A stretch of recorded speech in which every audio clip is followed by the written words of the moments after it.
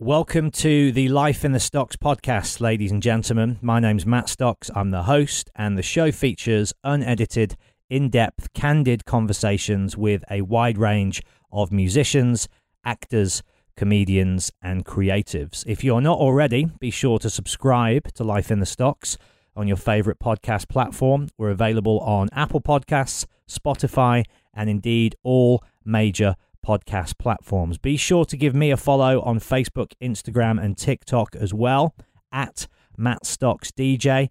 That way you can keep up to date with all of my live Q&A dates, my DJ performances, and of course, who's coming up on the show as well. But without further ado, let's crack on with the show, shall we? Here we go. I'm Sandra, and I'm just the professional your small business was looking for. But you didn't hire me because you didn't use LinkedIn Jobs. LinkedIn has professionals you can't find anywhere else, including those who aren't actively looking for a new job, but might be open to the perfect role, like me. In a given month, over 70% of LinkedIn users don't visit other leading job sites. So if you're not looking on LinkedIn, you'll miss out on great candidates like Sandra. Start hiring professionals like a professional. Post your free job on linkedin.com/achieve today. Hey, I'm Ryan Reynolds. Recently, I asked Mint Mobile's legal team if big wireless companies are allowed to raise prices due to inflation. They said yes. And then when I asked if raising prices technically violates those onerous two-year contracts, they said, "What the f*** are you talking about, you insane Hollywood ass?" So to recap, we're cutting the price of Mint Unlimited from $30 a month to just $15 a month. Give it a try at mintmobile.com/switch. $45 up front for 3 months plus taxes and fees. Promo rate for new customers for limited time. Unlimited more than 40 gigabytes per month. Slows full terms at mintmobile.com.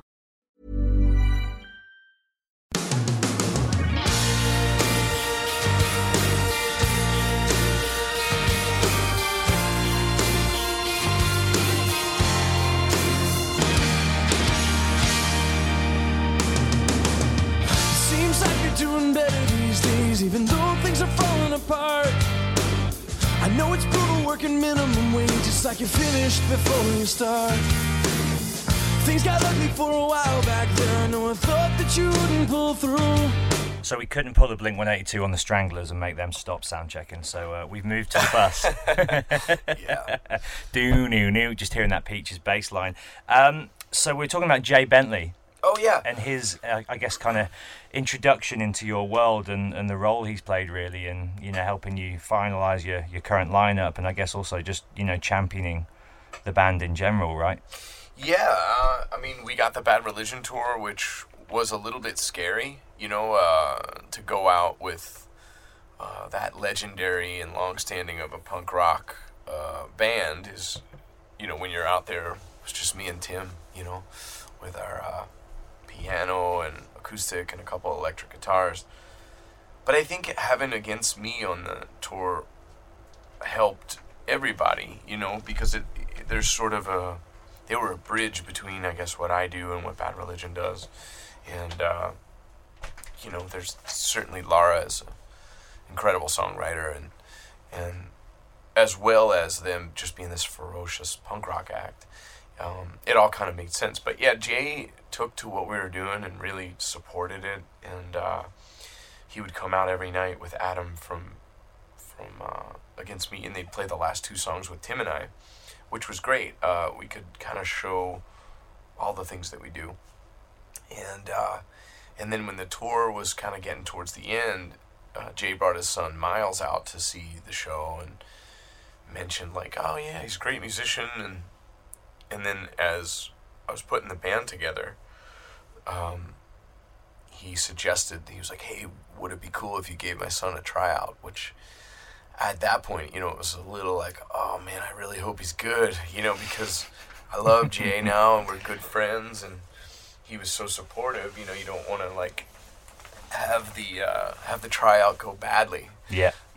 And you want him to be good. Yeah, you want him to be great. You want the band to be what you need it to be. So thankfully it's working out, and he's been a great addition. He's terrific. It's funny to see like all of Jay's friends kind of rooting for him. You know, the Kent Jamesons of the world and Christina Whites and all those people that have been, you know, friends with Bad Religion and seen him grow up. Now seeing him out on a stage, you know, and it's cool. we have him playing mandolin on a song, and he's very, very musical. So yeah, the band has Miles in it. Kevin Conroy's playing drums from Jersey. He used to also work for the Bouncing Souls, so that there's a link there. You know, I used to as well. And then obviously my brother Tim, and then we have Kaylee Goldsworthy playing keys and singing, and she plays a bit of mandolin. She plays the violin. I mean, she's one of those music kind of college study kind of music people, you know, where they know can actually read music. She can do all that. So you don't meet many rock musicians who can actually read music, do you? Can you read music? I can read it really slowly. I could probably read German faster than I could read music, you know. It is rare. And so she brings a different element, which is cool. You know, it's she rocks with the best of them, and then also has this, you know, different kind of approach. Whereas like a guy like Miles, it's like total feel. Yeah. And that's super cool too, to have that, you know, to have somebody who, you know, what they don't have in cerebral knowledge of or approach to music, he's got this undeniable natural ability, which is awesome to tap into. It's got to be really exciting when you put those different styles together as well, and you've got these different flavors in the pot, right, in terms of how you all gel as a unit. Yeah, I think it's been great. I mean, this is only our 20-something show, you know, like 21st or 2nd or something. And the band gels well on stage. Everyone's been really excited about it. The shows have gone off great. And we're getting along as well. Like, everyone is figuring out their sort of place in the social order of it, you know. There's a lot new about it. You know, this is my first tour bus that I've, like, hired. So that's new to me. And that going up in the world. Yeah, I guess so. Hey, listen, you don't have a bottle opener, do you, Dave?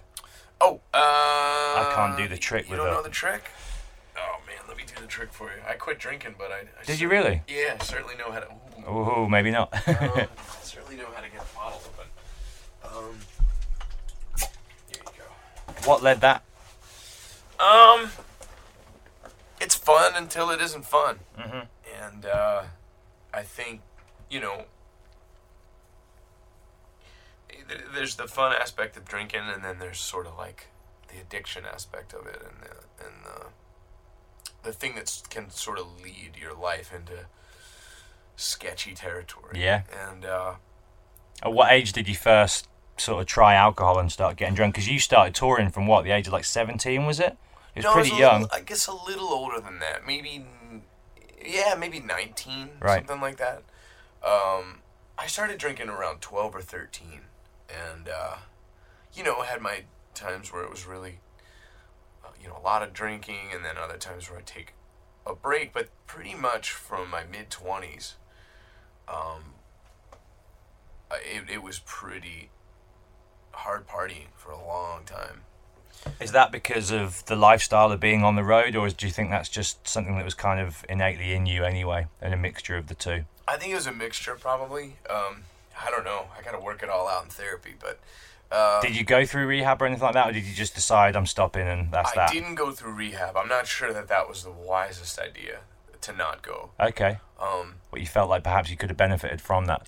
Yeah, I mean, I think everyone has their methods. I think that, you know, I did go to one meeting with Jay Bentley, actually.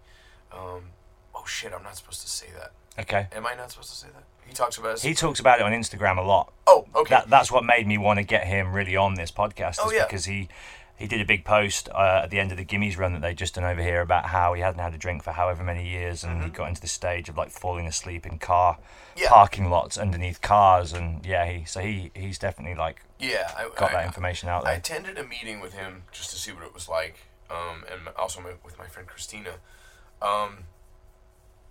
And there's lots of ways to get the job done. There's lots of tools to get the job done. Cold turkey was a little sketchy, and took me down some weird paths, you know, that first summer. But in what way? I mean, I just think, like, to some degree, I'm not being disrespectful by drinking a beer in front of you Not whilst at we're all. talking No. about this. No. I think like I've tried to keep I just realised I'm like it swigging really away. personal. You know, it's Yeah. my own thing. I mean, I love to party. I love drinking beers. I love hanging out, and certainly wouldn't want to rob anybody of that joy. I don't know. It's a work in progress, I suppose. I don't know if it'll be forever. I don't know if it probably should be. You know, I think you know, you don't want to wake up on the front mat of the place you're staying in your 30s, you know, like which has happened. You know, I think That is the thing, isn't it? With it is kind of age. It for you, it stops being fun, as you say, but also when other people are sort of looking at you when you're young, it's kind of like, oh, it's a little bit, you know, roguish and charming in its own way. right. But you get to a certain age, and as you say, it's kind of not cool. You're kind of old enough to know better, aren't you, at a certain age? I don't know. I mean, it's tricky because, like, you know, as they study addiction and when you bring in the psychology of it, old enough to know better is tough because if you have that propensity, you might know better but not have a whole lot of control, you know? I mean, it gets a hold of you. So I try to be respectful of everybody's journey and everybody's level of addiction and everybody's level of coping and all that kind of stuff. And it's, I think, just like anything else in life, the older you get, the less you know. I don't know. I mean, I think for me, it just was as simple as I didn't want to go back down a few of the paths I'd been down. And it can, if there's a fire in the kitchen, you don't want to pour extra gas on it. Mm-hmm. And Had it sort of toll on your relationships? Had it affected I them would negatively? say, I mean, I had a friend of mine say, like, well, what do you mean you're stopping drinking? Like, you always have it together. I was like, well, I suppose maybe it presents that way, but I had, you know, I owned 2 houses and a construction business and had a fairly, you know, on their way up kind of band and the loved ones and a marriage and all that stuff's gone. Like, you could maybe count some of that as wreckage in the ravine, so to speak, of at least, you know, some of that's attributed to drinking. I don't know. And he was like, oh, I guess I never thought about it that way. You seem to be landing on your feet or whatever. You know, at that point I'd already been solo, you know, and had a couple records out. And so I really do think it's a personal thing. You got to figure out what you want out of life, and aging with any grace is difficult, especially in rock and roll. So I don't know. It's working out now. I don't know how I'd be able to manage what's on my plate right now, adding heavy partying to it. Is that the only way it is with you as well? Are you the kind of guy that can't just have 1 or 2 beers and leave it at that? Eventually, I don't think it would be like the first night. I don't know that it would be like, oh, I had one of those Coronas and You're out I couldn't stop running till they naked rung. down the street or something. Yeah. Probably not. Like, if we did that in Birmingham, then I doubt it would go that way. But, you know, it would accumulate, I think. And by summertime, you might be seeing a much different version. And I don't know about that guy. You know, that guy, I don't trust that guy as much. And, Are you friends with Mike from NoFX? yeah, uh-huh. He's obviously been going through similar sort of things recently, and he's been talking very openly about that on his social medias and how he sort of, you know, went through a detox, I guess is what he said he did, as opposed to rehab. But there's a song on the new album. Have you heard the new NoFX record? I haven't, no. There's a song on it called I Don't Like Me Anymore. Oh, I did hear that song. I guess I saw that on... And he's talking about looking at himself in the mirror and seeing, you know, this 50-year-old drunk guy looking back at him and not liking that person. And have you spoken to him about it and his relationship with alcohol and his journey? I have a little bit. He came out to the Falcon show in Los Angeles, and we talked. He was busy with the detox at that point. Yeah, I don't really know what to say about that. I don't know. I don't know what his story is. I usually see him and we talk about music.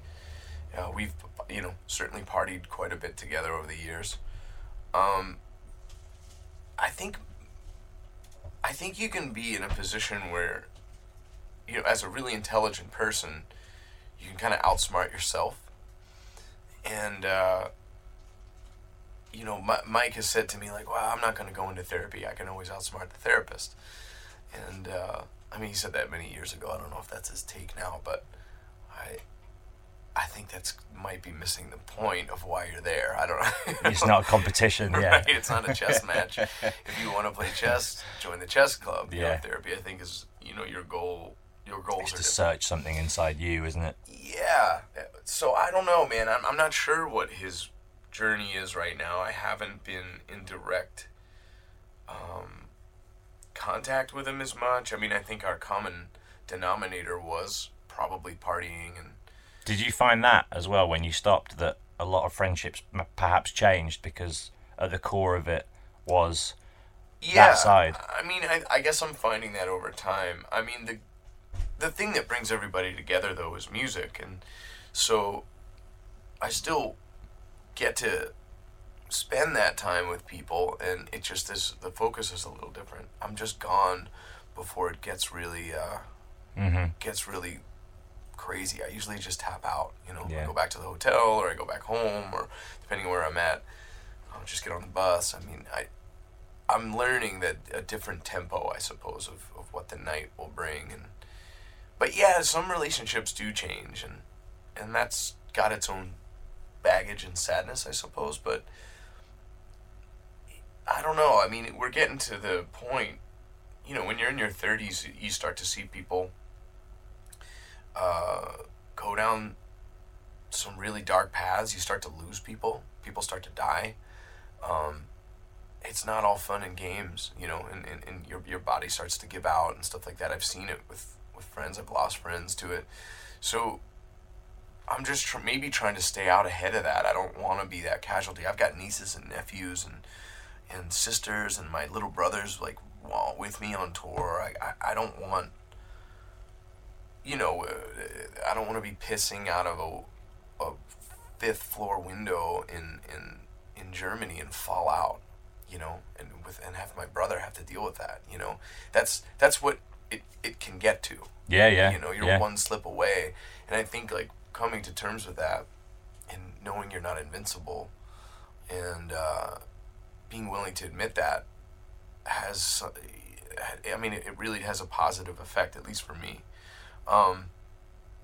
So that's why I guess I'm hesitant to make any comment about, you know, Mike, or I don't know what his deal is, you know. Yeah. I just wondered whether through your process you had perhaps connected with people in a different way through sort of seeking advice. For sure, yeah. I mean, a lot of that, though. Or whether you're on your own mental journey. I'm on my own. Again, it gets back to that Groucho Marx quote, but I have found a lot of people reaching out. You know, Johnny Two Bags from Social Distortion, and just various people that have gone ahead of me and have played music for a lot longer and have done it with the elimination of the party, so to speak, you know, the booze and the drugs and all that, have reached out and said, like, hey, there is a way to do this. You know, I know it probably seems weird, and it does. It feels really strange at first. But, you know, give it a little time and see if you can hold out, and it gets a little easier. And that's been true so far, you know. I still have my times, you know, but... When are there moments when you perhaps miss it the most, or you feel like you're sort of maybe itching for a taste? Are there any sort of triggers, I guess would be the phrase for you? There's a million of them. Yeah, there's a million. Are there any specific for you that you've noticed recur? And I think you know, the tour bus. You know, I remember. I mean, even coming back through all of these towns that I haven't played in a couple of years, you remember, I was in that bar, and that's a great place to get a drink. Or so you sort of, I mean, Amsterdam, for instance, you know, I'm there and I'm like, oh wow, this is great. I don't exactly know what to do now after the show. The city of sin. Because I mean, I know where to get really good drugs there, but I'm not getting them. So you end up sort of cruising around the canals and having a look at other things, and realizing how much beauty's in that city, and Absolutely. That doesn't get really focused on from sort of, I guess, a certain touristic standpoint, because it is so renowned for its cannabis culture and red light district and everything else. But you kind of branch out of that central part and, all around those canals and everything, it's beautiful, isn't it? It's beautiful, yeah. So I think it's just a shift of focus. It's a reframe. And you're out in the day and actually seeing these cities, because their cities are totally different beasts by night and day, aren't they? And agree, yeah. it's obviously nice to get out and actually walk around in the day and see monuments and architecture. And I think it ends up being more inspiring. There's more goes into the songwriting file. Do you find yourself kind of feeling more, if that makes sense, like being aware and conscious of your emotions? Because when I had the 2 months off alcohol, January, February, I found myself after a couple of weeks being really present and like alert and awake to the good and bad emotions. Yeah, I think that's true. There is some weird thing about the hangover that softens you up, though, and lots of creative stuff would happen the morning after for me. Maybe you're still kind of drunk and the guard's down. You're kind of vulnerable. I do miss a little bit of that. There's me right now. Things like, there's weird things about that I miss. But I think you miss all kinds of strange things. You get nostalgic for all kinds of things that you don't necessarily want in your life, but you still kind of miss them. It's like your old town. You miss it. You're not necessarily going to go back there and live there, but again, I'm always trying to push forward. It's like onward is that phrase that tomorrow, not yesterday. Yeah, kind of. Yeah, that's more what I'm interested in. Is and also sometimes to a fault.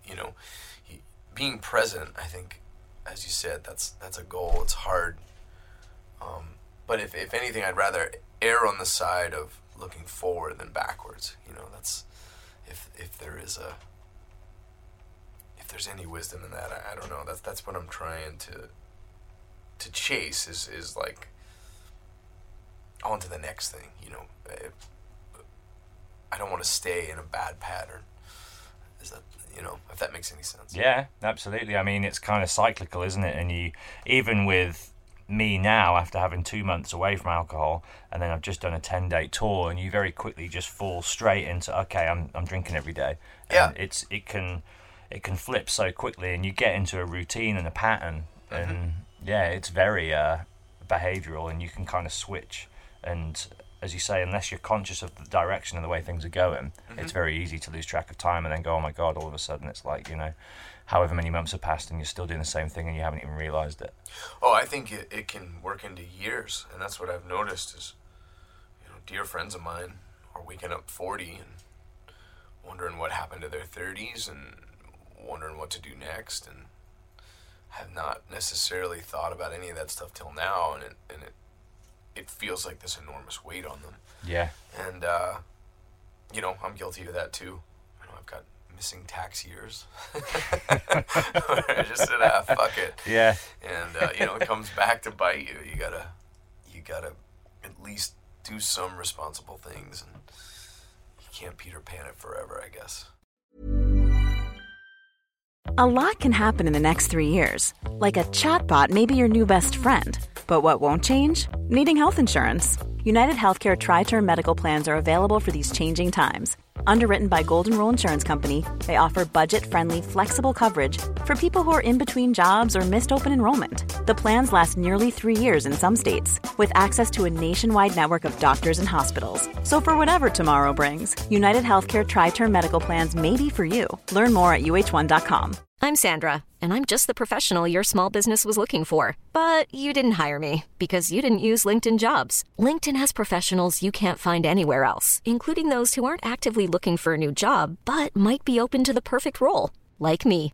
In a given month, over 70% of LinkedIn users don't visit other leading job sites. So if you're not looking on LinkedIn, you'll miss out on great candidates like Sandra. Start hiring professionals like a professional. Post your free job on linkedin.com/achieve today. Hold up. What was that? Boring. No flavor. That was as bad as those leftovers you ate all week. Keke Palmer here, and it's time to say hello to something fresh and guilt-free. Hello Fresh. Jazz up dinner with pecan-crusted chicken or garlic butter shrimp scampi. Now that's music to my mouth. Hello Fresh. Let's get this dinner party started. Discover all the delicious possibilities at hellofresh.com. Who is your favourite drinking buddy or favourites? Oh, I mean, there's so many of them. And some of them don't even really drink anymore. I mean, the Souls, we had so many great times. The Trio, the Hot Water Music guys, they're all, you know, the loved ones, the guys in that band, we would get hammered. We were, you know, in particular, we did this Hold Steady tour where we just were so fired up to be there and getting on great with those guys, and they were sort of peaking or whatever. They were at the height of their powers. We just ripped, you know. it was a nonstop party. But you know, I still see all those people in different ways, and still make music with a lot of them. And like you said, it's just more about what you do in the daytime.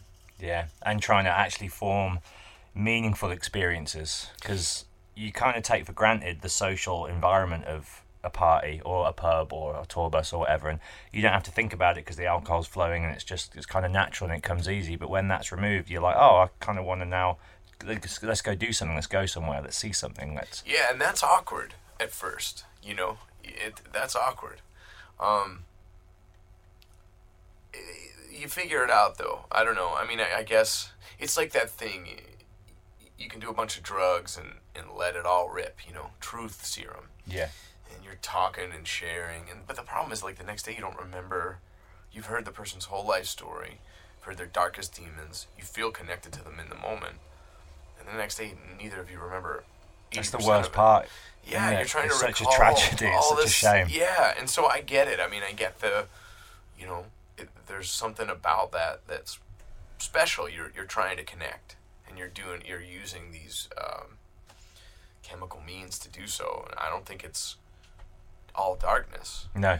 But to wake up and forget it all, and then sort of you need all that again just to get back to that same place. It seems like maybe there's another way around it. I don't know. I mean, I guess it's hard. I haven't really talked that much about this stuff, and I haven't really worked it all out. And when was your last drink? It was right around the 4th of July. It was right after 4th of July holiday in 2015. So it's been about a year and a half. Yeah. And there's a lot of firsts, you know, after that, you know. Well, but and I eased into it. I was like, well, I'm going to try this. I'll try to do this tour. And it was an 8-week American tour. And got through that, and I was like, all right, maybe I'll go back to drinking. Well, no, maybe I won't. And just little by little, the days start to stack up, and new patterns start to emerge, and I do feel better. It's a little boring, I'm not going to lie. But again, like, you know, you can choose to spend your time any way you want, and you could fill your day with a lot of exciting and interesting things. I read more, you know, I see more stuff around the towns other than just the inside of pubs. And so far, so good. I don't know. There's a lot of songs that I've written, which... Has it fueled the creative muse as opposed to... It has, yeah. Soften or... I think it's just easier to work. Easier to, like, actually focus on any work when you're not... Well, I do writing as well, like journalism stuff, and I just can't write on a hangover. Yeah, I just can't. Yeah. I look at the screen and my mind's just blank. Yeah, it's like impossible. It's like it's saturated with alcohol. So. Yeah. Yeah, I mean, I just... It's just easier to focus on lots of stuff, I think, without that constant all-day distraction, you know? You're distracted in the morning from the night before, and then you need to scratch the itch. I mean, it's a loop. Yeah. At least it was for me. I think I'm finding that it is for me. Which is why I'm sort of asking you about it, really, Yeah. as much from like me seeking advice point of view. Because Well, I'm hesitant to give any advice because I think, well, more like secondary advice. So like just hearing your experience and then taking that and yeah, my experience, I would say that a lot of the fears weren't facts. Oh, am I gonna not have my friends, or my friends not gonna want to hang out with me? Am I gonna lose my relationship? Am I gonna, fill in the blank of whatever the fear might be? Am I gonna still have the same social group? Well, it might change a little, but I think instead of being focused on those fears, I've found it to be helpful to see what the positives are. Am I going to have more time to read? Am I going to know more about what's going on politically? Am I going to be more engaged with my nieces and nephews and my sisters? Am I going to be a better brother? Am I going to be a better friend? Am I more in touch with my friends that are sort of all over the country? That it's hard to be a good friend to anybody when you're gone as much as I am. So, are you going to be more thoughtful of other people? which you are, aren't you? I am. I found with time off that you work harder because you've got more time and more energy, and you're thinking about it more. And I found from my little break of it, I preferred myself sober, as it were. Right. I did. I do too. I do too. I love partying as well, though. So it's like that battle, and that's the struggle, I guess, isn't it? Realizing when you've had your fun and your fill. Right. I think one of the hard things is how annoying it is after a while to be around drunk people that are super drunk. Yeah. 10 p.m.'s my cut-off point if I'm not drinking. I just can't be around people longer than that. It gets to the fifth or sixth drink and everything ramps up. Yeah, and even people you love start to become, and I've been that person many times, I'm sure you were too, and you become so boring because you're so repetitive. Right. And you're sort of hammering home the same point, and you're sort of looking at the person saying it to you yeah, you told me this. Right. I get it. Right, exactly. It's tricky. But I don't know. I mean, for me, it's new things have emerged, and like I said, I mean, the fears were just that, they were just fears. They weren't reality, It's hard to figure out exactly what to do with your hands socially without a drink. Literally. I mean, actually, that's a Tom Waits. That's one of the things he said when he got asked about stopping drinking. I don't know what to do with my hands. And you met him? I can relate. No, I haven't met him. No. I can relate to that. I think that's a little microcosm of I don't know what to do with myself. But eventually you figure it out, and I think a wise man told me, he's probably 10 years older than I, this promoter in Philadelphia, Brian Dilworth. He told me one time, part of being an adult is managing the boredom. And I didn't really get it at the time. I was actually on that Hold Steady tour that I was just talking about. And he had really ramped down his drinking and partying or whatever.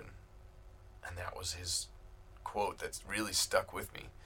Oh, maybe you're right. He's like, that's why they have baseball. And that's why they have, distractions. Yeah, there's other ways. Healthy distractions. Yeah, there's other things you can get into other than complete annihilation, self-destruction. So, yeah, I don't know. It's a trip. I mean, it's a new thing, relatively new, a year and a half. And, one of the things I kept coming back to was I've spent an enormous amount of my adult life in that realm. Time for something new. Yeah, what if it was just something new? What if I do it for 2 years and see? And we'll see, we'll see what happens. See you back here in another couple of years, and we'll see how it's going. Well, I don't plan to wait another couple of years to get back here. No, let's hope not. For sure, man. That was too long of a wait. And I'm super thankful that there's still an audience and still a fervor for this, and excited. The new album's amazing, man. Thanks, man. It's really great. Thanks, yeah. Musically, it's different, and it's kind of more broad and the sort of tones and sounds that you're delving into are, new for me as a listener of your solo stuff, particularly the Mermaid track, and the Dirty Fucker track is a rocker, that's a real rocker, and obviously I guess part of that is getting a full band behind you, so you've got that band sound, right? So it's a group and it's dynamic and it's... Yeah, I mean, I think we did good. I think the record's really fun to listen to. It's a record you want to press repeat on, which was a goal. It's a record. It'll be interesting to see, now that we're almost out of winter, it's meant to be kind of a spring record. I was going to ask you, is moving west to the Sunshine State, has that affected the sound? Maybe even unconsciously? I think so, yeah. I mean, I think it was because they're very different scenes, aren't they, East and West? Oh, yeah. I think it was harder for me to write out west in the way that I was used to writing, which is like that sort of bittersweet thing. This is certainly the sweeter side of the bittersweet thing. And I mean, I wasn't as bummed. I had a happier, sunnier disposition, so I had to figure out how to make that part of my musical output and not turn it into like something hokey. Yeah. But it's something new. I mean, now that we have this political climate that we slipped into. Yeah, ain't all sunshine. No, and it'll be interesting to see how that affects. I mean, everything, but certainly the creative output. I mean, we'll see. It's something new, and I'm excited about the record, and it's cool to kind of kick the door down on it over here and get people fired up on it. And then it'll be really fun to come back in the summer and do stuff in the States in the spring, because that's kind of where the record's supposed to sit. It's supposed to be like, oh, we're going to the beach, let's put that Bury Me in Philly record on. Whereas Devour was much more... autumnal. Exactly, yeah. It has that, like, heartbreak, sort of deathy... Mm-hmm. But like in a sweet way, the same way like you want to listen to The Cure in the fall. That was conscious.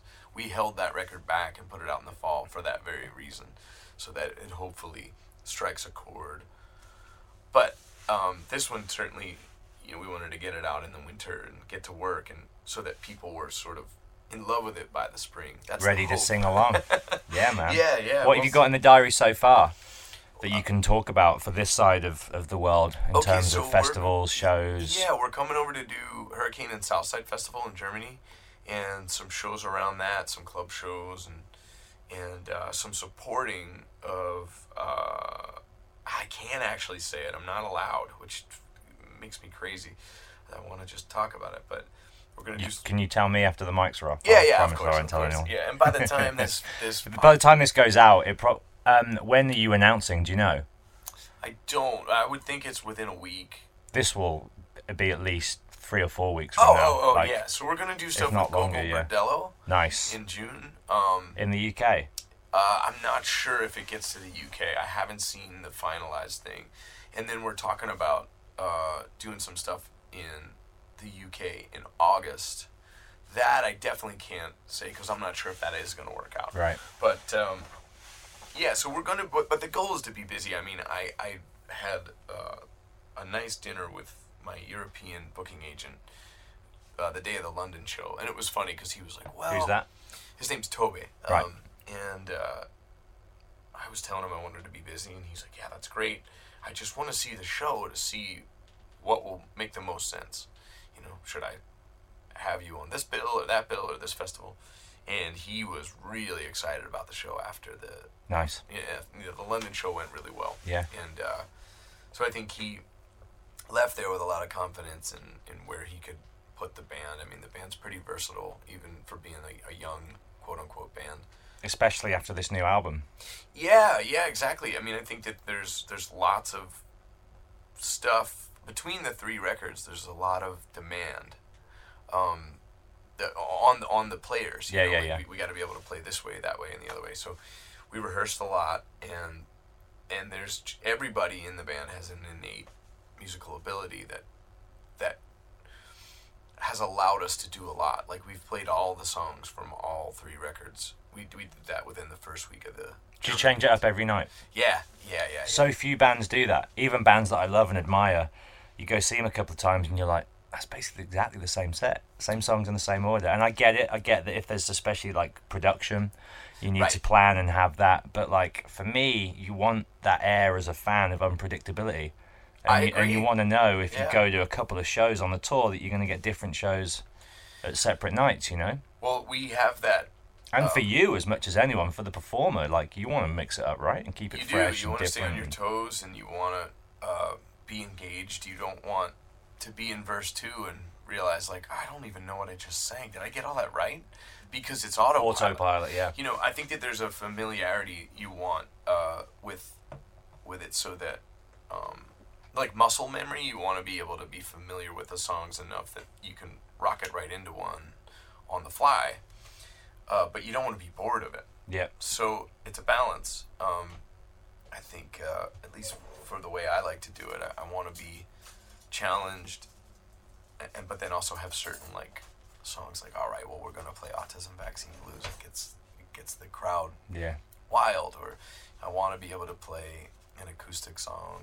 Are you doing Come On Kid, Come On? Yeah, that's got to go in there. Love that track. I think there's certain deals. Staples, right? Yeah, we've made certain deals with the audience, kind of thing. You know, where, well, once you sort of present a single, if you will. I mean, I don't know what constitutes that, but you know, when you go like, oh, we've got our new record and here's the song. Yeah. Do you have a hand? Are you the one who says, I want this single, this single, this single? Sometimes. Do you even know sometimes when you've written a track, like, this has got to be a single? Increasingly less and less. Because everybody hears it differently. And if you're going to go into business with people, it's because hopefully they can bring something new to the table. And so if you have a manager or a label that says, well, I hear My Mistake as being the single, and I'm like, oh, well, I hadn't really pictured that. And if you can kind of wrap your head around what they're trying to say, maybe it reaches more people. I don't know. I've been trying to be more open about that. Is there a song called Driving Lorraine? What's the song? Oh, Divine Lorraine. Yeah. That for me is the single jam. That's what my girlfriend says. Amazing song. Thanks, man. That's the one for me. I was like, I played that like 3 times in a row. After going through the album, I went back to that 3 times because I was like, that's the one. Yeah, that one seems to resonate, and it's not an obvious one. It's not like the typical thing that someone would maybe play when they're like, oh, you should check out the Avaz or whatever, you know. Whereas maybe track 1 on the album would be. Right. What's that, With Me? With You? With You. Yeah, that seems more familiar. Is that a show opener? That for me sounds like a show opener kind of It's song. early in the set, yeah. It always is, yeah. But again, that's something that I did a lot on the last record, where I was like, I kind of wrote a show/record opener in Damascus and used it in that exact form for many, many, many shows. And with this one, I've been trying to push it at least 3 or 4 down in order to do something new. You know, a huge inspiration for me is Pearl Jam, and they just go out, don't they, on the day of the gig and sort of get a lay of the land, or maybe they do. That's what I've read and heard. Yeah, that's they just sort of walk around and then just make up the set list on the day. Every day it's different. They change it maybe during the show. Yeah, that's a real band, right? Springsteen does the same thing, and that to me not only is it great for the band, because like you said, you stay challenged and on your toes, but I think it respects the audience in a different way. I mean, if you know they're always gonna open with, I don't know, Even Flow or something, it gets old. You want to be challenged. I mean, within reason. So it's again, it's a balance. But I think it respects the audience. I think knowing that people are in a different mood on a Monday than they are on a Friday, knowing that, you know, if you're going into a bank holiday weekend, you're looking for one thing, and if you're out on, you know, a random Wednesday, They're different circumstances. And that was my favourite part about scheduling music on my radio show. Yeah. Was, each day is different. Each time of day is different. Like, take those things into account. There's creativity and fun to be had with that. I agree, and that's also, that gets back to that autumnal release versus, those things they're meaningful to me, and they've always been meaningful over the course of my life. Like, certain records mark certain times, and you get around, say, spring, and you're like, I'm going to put that Fleetwood Mac record on, or that Hold Steady record, or, So I think, as being such a huge fan of music and someone who relies on it as, it serves so many purposes. Yeah, I think you want to respect that that's happening with your music, with your audience.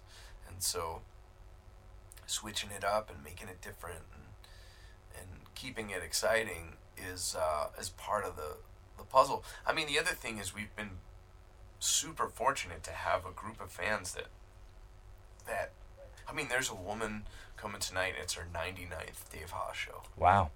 So tomorrow's our 100th, And that will be tomorrow. That'll be tomorrow. Yeah, She's coming. So, and there's a group of people that have been doing that since the Revival tour. They kind of got into it and stayed into it, and they come to multiple shows, and they want to hear the deep tracks, and they want to hear the weird off-the-wall songs, and I mean, that's what you hope for. You never write a song and think, well, this will be deep in the album, and I'll just slip this one past the goalpost. You never think about it that way. Each one is you work hard on all of them and want them all to count. And so to get that, and have the fans get that, is a real treat.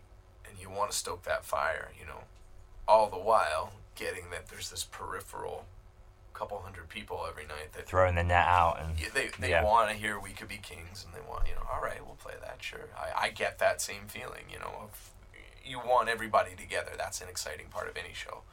And you also just want to push them. You want to push them as much as you can. You just don't want to push without pushing them away. Yeah, you don't want to push them away. I think that's a good place to wrap it up. Man. Thank you for your patience with no sweat, man. I get stalls, and that was great. I really enjoyed kind of getting into some, real stuff. Yeah, we went pretty deep, man, into the post-party questions. Right. And good luck. Good luck working it through, and keep on doing it. You too, man. Doing what makes you happy. Yeah, it's good to see you here. It's good to see you. And don't leave it another 3 years, will you? Hell no. Thanks for your time, Dave. Thank you, man. You get crowned, so down, you'll forget the sound she makes when she calls out your name. So slow down, hear that low sound, and learn to love the clatter of her chains. Stay true to me, defying the rain.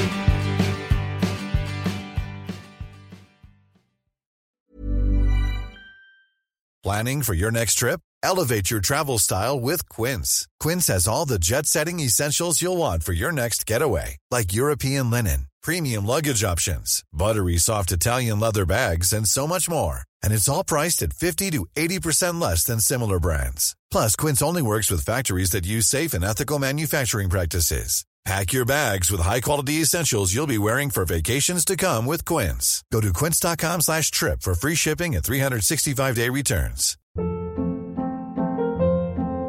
Hold up. What was that? Boring. No flavor. That was as bad as those leftovers you ate all week. Keke Palmer here. And it's time to say hello to something fresh and guilt-free. Hello Fresh. Jazz up dinner with pecan-crusted chicken or garlic butter shrimp scampi. Now that's music to my mouth. Hello Fresh. Let's get this dinner party started. Discover all the delicious possibilities at HelloFresh.com.